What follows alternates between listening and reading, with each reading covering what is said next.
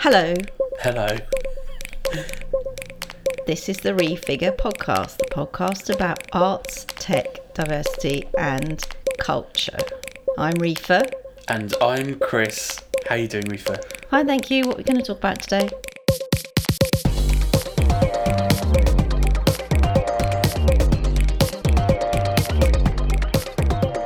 This week we went back to Tate Modern to check out the new enormous piece in the Turbine Hall by Kara Walker. I think it's called Fons Americanus or Fons Americanus or Monza. I don't know. No, it's called Fons Americanus. We're also going to talk about Dolomite Is My Name, a film by Eddie Murphy that he mentions in Comedians Getting Coffee with Cars. And we're going to talk about that. It's a true story and it stars Eddie Murphy. What did you think of the Kara Walker? Describe what it is first. Kara Walker has the new piece in the Turbine Hall at Tate Modern. They're always these great big iconic pieces. It's a big, prestigious, I suppose, gig for an artist to get. Fons Americanus. I keep wanting to pronounce it Americanus because it's got the word anus at the end, but I don't think that's what it's meant to be. Basically, this is a 13-metre tall fountain that's a kind of reaction to the Victoria Memorial in front of Buckingham Palace. It's provocative, very moving sculpture about the dark side of the British Empire. So it's a kind of reaction to the pomp and ceremony around, well, still this enormous revisionist history around the empire. And so what Kara Walker's doing is she takes interconnected stories of Africa and America and Europe to react to a kind of more traditional view of empire. There's a load of imagery in there. There's sharks, there's people being brutalised, there's mock emperor figures or empress figures, a reaction to or taking the piss out of kind of a Victorian view of the British Empire. It's enormous and it's also a working fountain. So the figure at the very top has fountain water coming out of the boobies and also out of a kind of slice in the throat, which is really graphic and quite harsh. And yet this piece of work is in the heart of a very establishment mainstream space in the Turbine Hall. And one of the wonderful things about when we went was that there were a load of school kids having their lunch and they were sat around the edge of the fountain just like you'd be sat around the edge of a fountain at Trafalgar Square or in front of Buckingham Palace eating your lunch if you're a tourist. They were doing exactly the same thing.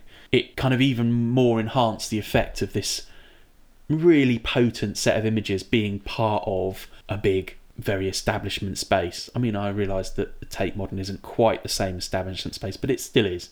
There's a kind of poster on the wall nearby, sort of in the style of like a 19th century bill poster that explains a bit about it. And then there's another bit which is really moving, which is it like a kind of a clamshell half open or something? And then it's like the Venus de Milo. Yeah, and then there's a face looking up crying at the bottom that's just really powerful, and it is really crying because it's also a bit of subtle fountain work. What did it bring out in you, Reefa? Well, there are three things I wanted to say. One was obviously the Tate is Tate and Lyle. Tate was the sugar empire. So the fact that this piece of work, which is so powerful, because I mean, I'm not usually moved by sculpture in this way, but the way that I don't even know what she used, the way that the face of the young boy is looking up at you because he's sort of buried. People, to this day, black people are dehumanised, they're vilified in the press, in the media. People are scared, people cross over the road, people are worried about what they're doing in shops. And because I went to see this when just this week alone, a various amount of different things I'd seen on social media and people talking about how they're treated as second-class citizens in this country and things that are happening in America. It's so powerful because it wasn't that long ago and they had to put a bloke who works at the Tate in front of this fountain to stop people climbing on it. The boy's face in the smaller shell-like sculpture, his face is the same as yours. It's the size of a person. So instead of lions sort of showing the strength of the empire like you get in Trafalgar Square. You've got sharks. It's extraordinary if people even got on the slave ships and survived to go to America or the West Indies or wherever they were taken in the end. So yeah, I think it was really powerful, and I would suggest go and see it. And I noticed that the Tate, when they tweeted about it today, because it's not been open that long, they didn't mention anything about what it is about, you see. And people get a bit complacent about slavery and what that means, and they just think it's something that happened sometime, in the past, and it's not having an effect on generations. So that's why it's important. Cara Walker's best known for, do you know those black cut paper silhouette figures? She's done loads of those. They're amazing. Basically referencing that same history, the history of enslavement of people, and especially in the American South. She has a fearlessness in it. It was really powerful to look at that face crying and then to turn away from that and move on to the big fountain and see some of the sort of bits in the fountain. Well, I don't know. It's not my complete lived experience, but just today I read about Nestle saying that they can't guarantee that they're not using slavery for their chocolate production in West Africa. Even now. I think it was the most powerful for me Turbine Hall piece I've seen in years. It's the 5th of the Hyundai Commission, so they're doing 10 years of commissions funded by or sponsored by Hyundai, and this is the 5th one. And the others include things like Superflex from 2017, which we definitely went and saw, and Philippe Pireno in 2016. This one, usually with the Turbine Hall, there's a kind of bombast, isn't there? There's a kind of, oh, whoa, that's an amazing thing to look at. There is always a little bit of a distancing, isn't there? Like, there is a kind of othering about saying, oh, those poor refugees over there, Exactly, yeah. You got hit in the face by this. You can get right up close, and I think she did that deliberately. It's like you can get right up close, the smaller one. You can get right up close to it. What do people do? Do they stand back and look at it like any of the other pieces in the Tate? No, they get in there, don't they? One of the reasons you go in close is because you catch a glimpse of maybe what seems like crying, and then you have to go in close and see that the figure is crying. I mean, you might be right that she has designed the piece so that people go a bit too close and then realise they shouldn't touch it, which is brilliant if so. But anyway... Nice. It is absolutely amazing, isn't it? I think you should all go. So the Cara Walker is free because it's in the Turbine Hall. Absolutely, we both think it's really worth seeing, and it is going to be there right through till April next year. It closes on the 5th of April. Ooh.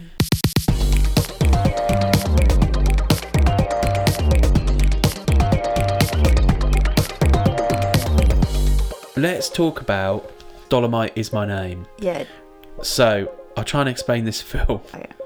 Dolomite Is My Name is a new movie on Netflix. Oh. It stars Eddie Murphy, and he's playing a real-life legend called Rudy Ray Moore, who was like this rap pioneer who existed before rap in the early 70s as a comedian, a live performing comedian, but his comedy was proto-rap, so it was mainly kind of quick-fire rhythmic responses and rude gags, and they had a kind of real biting rhythm to it, and he came up with this character and he stuck with this character and became really successful. And then he went on to make a film with borrowed money in a borrowed house. This film was sort of hodgepodge bodged together, but then became this weird massive success, which is Dolomite, and then that is one of the sort of pioneering movies of the blaxploitation era. So Eddie Murphy has got this great cast together to make this biopic. I just flag up that it's got Wesley Snipes in it. Oh, that's who it was. I couldn't work it out who the real actor in it was. It was Wesley Snipes. Yeah, Wesley Snipes is in it. Also, Craig Robinson, who's that awesome actor who plays... Everybody's screaming at their radios. Well, I'll edit it so that I won't look like an ignorant twat. Here we go. Oh, he's in Pineapple Express as well. Anyway, I didn't know that. I haven't watched that. So, also, Craig Robinson, who's awesome. He's the guy that plays Doug Judy in Brooklyn Nine-Nine, which is the Pontiac bandit. He's awesome. And then Titus Burgess is in it as well, who plays, what's his name? Titus Andromedon in Kimmy Schmidt. Oh, yeah, he's in it. there's also the homeless person that he gets the idea from to do the rapping and the tall stories, who's a Vietnam vet in it. He's an amazing actor. I forget his name too. Is that Keegan-Michael Key? Or is he someone else in it? I think so. So I'm going to admit it. I wasn't sure if I was going to admit it, but I watched the entire film with no idea it was a biopic. I'd never heard of Dolomite or Rudy Ray Moore, so I didn't know any of this backstory, which just shows me up for the ignorant person I am, because I think of myself as very culturally engaged and know loads of stuff. And of course, when it comes to black cultural history, I know fucking nothing. So it's a huge story. I didn't know anything about it. Was watching this comedy, loving the jokes, finding it a bit misogynist, but that's because it's a biopic and that world was very misogynist. It's not just that it's Eddie Murphy being a misogynist at all, which was what I was taking it as. The actual film is made with loads of directorial nods to the style of the Dolomite film and early blaxploitation. So of course it's doing things that to my eyes are a little bit iffy, like, oh, here's a panning shot that focuses on a woman's arse when we've not actually had any women characters at this point. So I was jutting up against this stuff, but still finding it really enjoyable and funny. And I swear, I did not know it was a biopic until they did that bit in the credits that they always do where they show you the real people. And Reefa was so aghast that I hadn't clocked it was a biopic. But it's not like I knew that at all. I only knew it because we watched that Jerry Seinfeld episode where he's in the car getting coffee with Eddie Murphy, and Eddie Murphy mentions that he's making this pic about Dolomite. So Eddie Murphy was in the news recently because he said that, you know, he regrets some of the stuff he said in Delirious and some of his other early works, you know, because at the time, that was the kind of thing that he could get away with, and that was his shtick, was to talk about women and trans people and gay people and all sorts of people in a really derogatory way. So he regrets that now. And this film, you could almost see him having to rein himself in not to be so cheesy with it and not to play these characters. And yet they managed to keep the authenticity of this really quite sweet guy who had this persona of this kind of pimp character, which if you've ever watched the original Charlie and the Chocolate Factory, you'll see Gene Wilder is basically playing Willy Wonka as Dolomite with a cane, with a pimp hat and these crazy suits. And that's direct reference, I'm sure. And he was a really sweet bloke who people wanted to help him and people wanted to see him be a success. And it starts off with him in a record store and Snoop Dogg's in it as a DJ right at the beginning. And you just see, you know, this is a really hopeful film about some friends that get together and triumph over adversity. And I won't spoil it for you. He helps all the people along the way. It's a real feel-good movie, and I really enjoyed it for that. And it's always a fucking bonus, isn't it? If it's a true story. True story. Also, when there are those sort of touching, serious moments, of which there are a fair few in this film, and it does have an actual kind of arc of emotional, of plot, all of that stuff, even though there's some really broad comedy in it, he's really good, isn't he? I would say that he's all right in it. He's not a great actor. He's acting his socks off, and you could sort of tell that in the film as well, that he's like wants this to be successful. Well, maybe that's it. Maybe he's a great actor. I don't know. But it was a really evocative piece, I think. Well, anyway, all I'm saying is... all you're saying is... what a nice movie. Yeah, it's lovely. It's really fun. Shall we? Shall we? Is it time? What are you reading for? What are you reading for? What are you reading for? What are you reading for? You go first. Okay, well, I am still reading Richard Powers' novel, The Overstory, that I talked about last week. I haven't made it through that yet. It is brilliant. An extraordinary novel, but I won't bang on about that. I was just going to mention, I've been buying the odd, or mostly ordering online, the odd poetry magazine, because I've been trying to write poems, and so I wanted to get a bit familiar with the poetry world, which hasn't worked really because it's so splodgy and all over the place, and I can't afford to buy 100 different small magazines. But anyway, I bought a few, and the one I'm reading at the moment, which is in our loo, is Under the Radar issue 24. So Under the Radar is published by Nine Arches Press, and it's a collection of poetry, but also it's got short fiction and reviews. And it's a mixed bag. Some of it's not that strong. Some of it's, even editorially, some of it's not that strong. I was a bit taken aback by the Dear Reader editorial at the very beginning because it's not well written. But then, of course, in there are some really wonderful poems. And this is what I think I'm learning about the poetry world is I was trying to get a hook on what's good and what's bad, and maybe it's just totally subjective. But I tend to notice that in a thing like this one edition of Under the Radar, there are 3 or 4 poems that I think are absolutely brilliant, and there are some other poems that I think are so rubbish that I don't understand why they've managed to get published, and I'm not yet experienced enough in the poetry world to know why that is. So I've just got lots of learning still to do. It's not very expensive, so it's definitely worth getting. I think they're funded by the Arts Council, but it's called Under the Radar. They're on issue 24. They've just had a rebrand, and you can get it from Nine Arches Press. What are you reading, dear Reefer? I'm reading a classic business book. It's called Good Strategy, Bad Strategy. It's by Richard Rumlett. And it was published... Can you say his name again? I really like how you said it. Richard Rumlett. Rumlett. Yeah, well, you might as well have... If you're going to have R in your name, you might as well roll it, isn't it? Anyway, so Richard Rumlett, published back in 2011, and lots of people jumped on it for exactly the reason he wrote the book, right? So he has been fed up with people using the word itself, strategy, to mean tactics, to mean just any old ideas, or... it's a good book when the first couple of pages you've already underlined or written down notes from the book, and he's only just started. Yeah. Basically saying the problem is people think they've got a strategy and it's a vision, or it's a feeling of ideas of what they want to do, and then they get disillusioned because they haven't thought about the practical applications. So I'm kind of the other way around. I kind of know it within myself and just crack on with ideas and do the stuff that needs to be done without really having to write it down. Like I haven't got a manifesto or a criteria for the speakers that I choose. I just come up with a theme.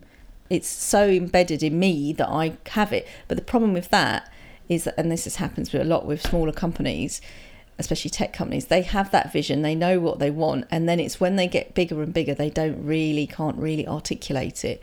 So that's what this is supposed to help with. Anyway, it was Matt Adams from Blast Theory that said you got to read this book. And the thing is, I really sometimes have to push through some of these kinds of books. They start off talking about Napoleonic Wars, for example. So I'm like, great, this book isn't written for me, but that's okay. And now I can read these sorts of books without feeling like stupid, because I know that he's just using analogies, or he's speaking to who he perceives to be his peers. So he's going to say something that's of interest to him as a white bloke about some ships, and the strategy was not to attack in a certain way, but to attack in a different way. Yeah. Great. And also here we go, some war analogies. And perhaps, I'm not saying this is true, but perhaps someone else will say, that their strategy, they'll use a different analogy, Yeah. It's still worth a read. It's a good one to have on your shelf as a reference. And also you will recognise other business leaders who chuck in his quotes in presentations and talks and stuff. So you'll start to recognise that name, because it's like not the traditional text. It's because it's from 2011. It's worth having on in your repertoire. Good Strategy, Bad Strategy. It's got a black and white cover. Richard Rumlett. I think that's actually us done. That's really good. The end. So we're back on track now. Really want to plug a couple of things our friends have done. Look out for the album by the wonderful band Herzling. The album is called Future From Here. Spelled Hurtling. You can find it wherever you get music.